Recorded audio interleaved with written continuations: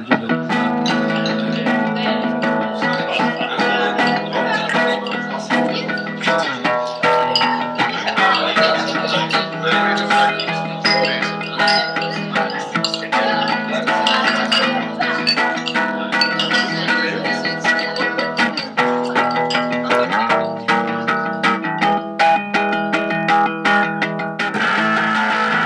Pizza is based off a pizza place in what's called Mystic, Connecticut. And it's a pizza place called A Slice of Heaven. Now, Julia Roberts stars in this particular film called Mystic Pizza. It's like pizza in Mystic, Connecticut. And that's what this film is based on. And we're going to take it minute by minute to figure out why we're talking about pizza in Mystic, Connecticut. Alright. Blue snowball. Let's just get our levels real fast. You ready? Mm-hmm. Hello. Moo? This is the Mystic Pizza Minute. Let's just go right into it. No, not by making sound effects, that's for sure. It's like your own gripe with the show. Well, whatever. I can tolerate that. I'm David Holford. We haven't started yet. Fine. You're like dead set on this. We have not started yet. We're not starting by going hello, hello, hello.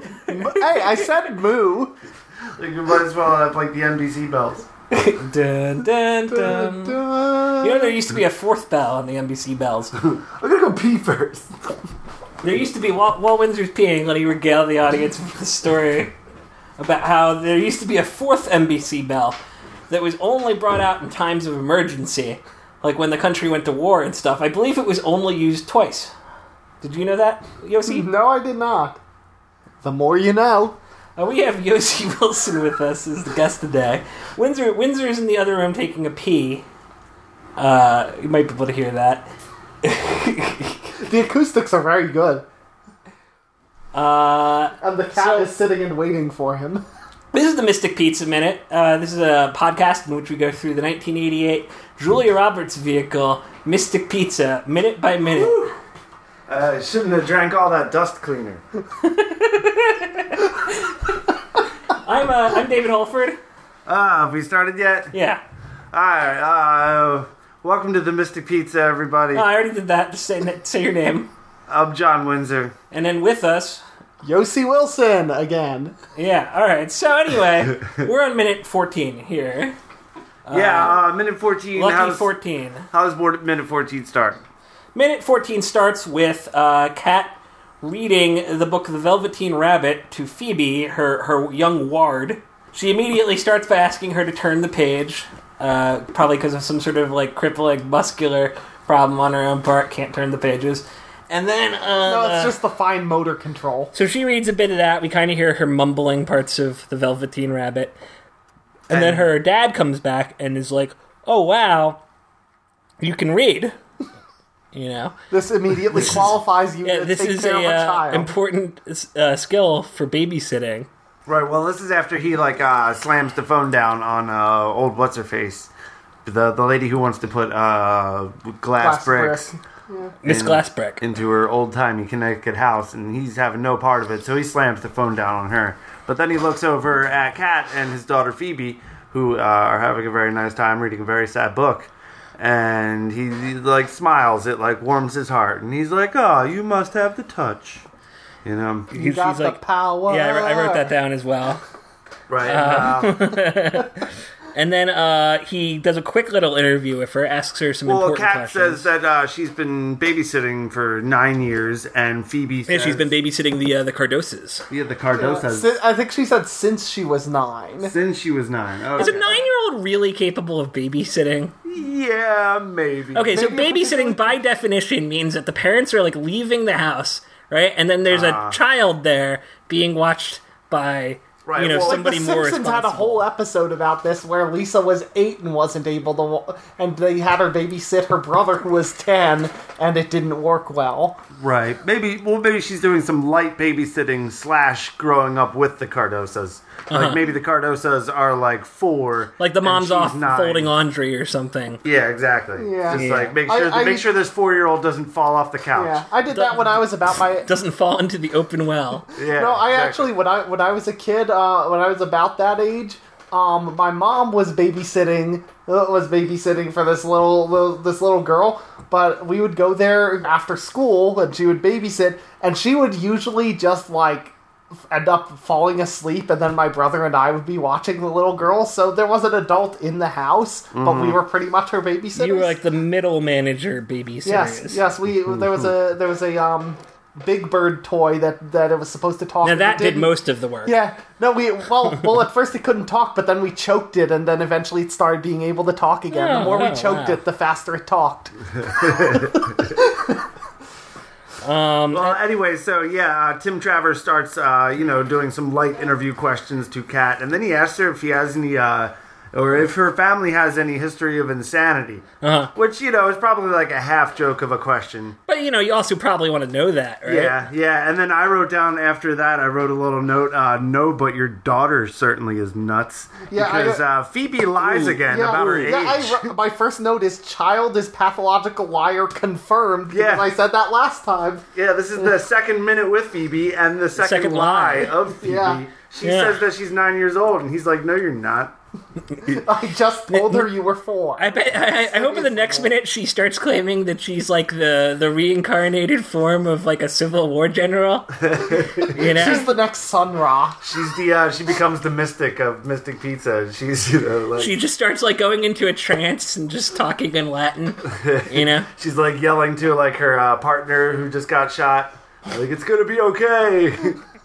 Take my telescope. That's not a toy. That's not a toy, Phoebe. Ah! Big twist. She's the previous owner of the house. Oh yeah. Ooh, that's why Phoebe's so crazy. Yeah. Like with the hat. I mean, that hat alone seems like she's not actually saying family her. history She's of not crazy. actually saying her age. She's saying which number incarnation she believes she's on. She's unstuck in time. Yep. she's just She's Billy Pilgrim. Also, I will note. I wrote down very lax background check for childcare job. He literally is like, Can you drive? You can read? Can you drive? Any mental illness? Great, you're hired. And but the real important thing was that the daughter appeared to take a liking to her, which is pretty inexplicable. Yeah. You got within a minute that daughter is scared of people but likes Kat. And that just happened like and we don't really know why. She reads, so apparently she's because She was impressed by her like Yale stuff. She was like, "Oh, you're going to Yale like my dad?" Well, like being 200 years old, she could probably read auras like a lot better. Like they say, like some koi fish are 100 years old and no more than like a 6-year-old. Yeah. So like if Phoebe is actually like a 200-year-old trapped in a 6-year-old's body, then she would know how to read people. And What do you think a 100-year-old koi fish tastes like? Ooh, probably like you would have to like fine wine. You'd have to chop it up real fine, like gefilte, because it's like a bottom feeder. Gefilte fish. is more of a grinding, though. It's pretty much fish sausage. All ground up. So you would probably have it on like a cracker or a sandwich, like a 100-year-old koi, and that would be like on a 100-year-old cracker. That would be like the smartest sandwich you've ever eaten. Brain food. A lot of wisdom in that sandwich. A lot of patience. Yeah. Well, there's not a lot to work with this minute, which I think is the real story here. Yeah. Oh, another thing I noticed that I'm sure was present last minute, but they've just sort of got like this random, like he's got this random bundle of sticks sitting on the mantelpiece. Yeah, maybe he's gonna do an arts and crafts projects with them. Yeah. Yeah, I don't know why that is. I just noticed it and I was like, that is a weird decoration choice. Right. Bundle of sticks. Isn't there another word for that? Sure isn't. Can't think of one. And so then we do like a scene change, actually, but there's not too much in it. It goes to like a nighttime, like truck driving down a road. Pulling up into a establishment called the Peg Leg Pub. The Peg Leg and the Pub. the car is like, the gears are grinding as it drives. This truck driver just can't really handle a manual transmission, apparently. I wonder if that was a directorial decision, or if that was just like the actor's limitation. Like, he was like, drive this, and he's like, I can drive a truck. Yeah, but I was going to look up a little bit about what the Peg Leg Pub actually is in real life, but I imagine we're going to see a lot of the Peg Leg Pub in the next minute. So maybe save it. So I'm probably going to save. Although it's not like we have a lot going on in this minute. No, that's true. I didn't. Yeah, but it's the start of a scene. There's usually a lot going on in the But start yeah, of the scene. they're pulling up to this Peg Leg Pub. It seems to be like under a bridge, this pub. Yeah. It's like underneath of a highway. So it's probably a real pub in real life that's still around today. But we find out that, we see that Bill is driving the car, Vincent D'Onofrio, he's driving the truck.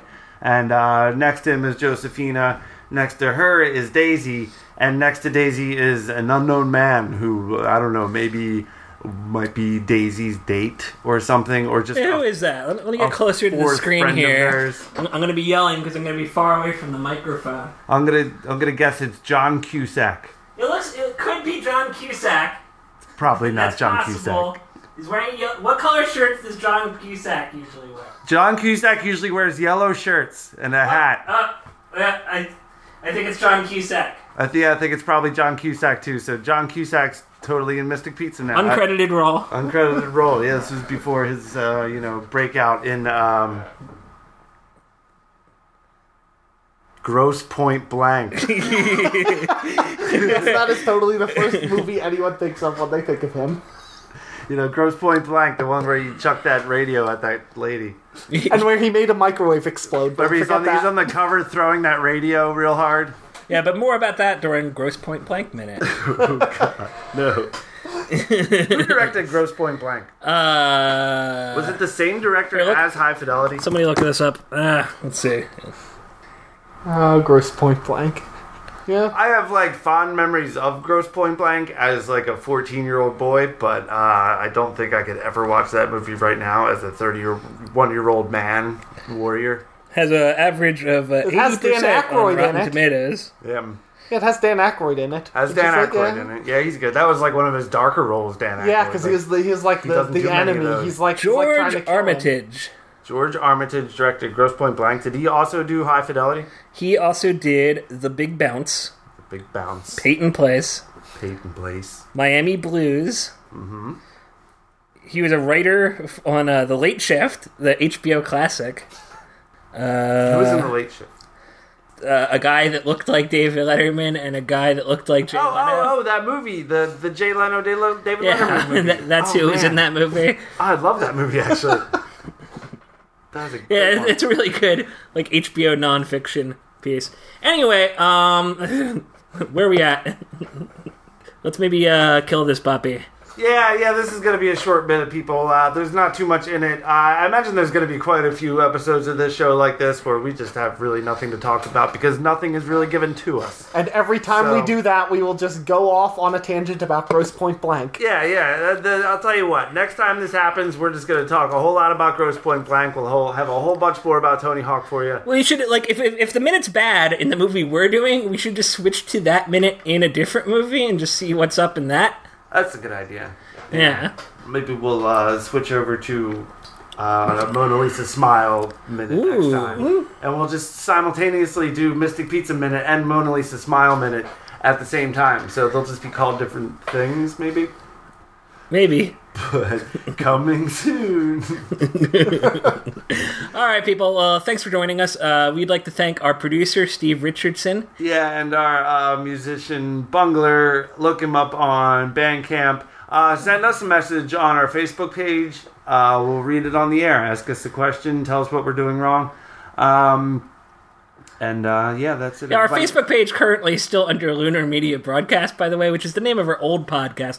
We're trying to figure out how to change that, but so far, no dice. Yeah, there is one way to change your Facebook page name, and that is to put a request in and just kind of cross your fingers for months, apparently. because they may or may not even be looking at it, or Yeah, we put it in about 3 weeks ago now. yeah, like if they did see it, I'd like to know if they made the decision to change it. We should message Mark Zuckerman on his Facebook. Yeah, we'll message Mark If he doesn't do it, go to a higher Mark authority. Zuckerman. Contact Tom from MySpace. See if he can change your Facebook page for you. Yeah. Maybe we'll go to MySpace. We'll probably be on Twitter soon and shit like that anyway.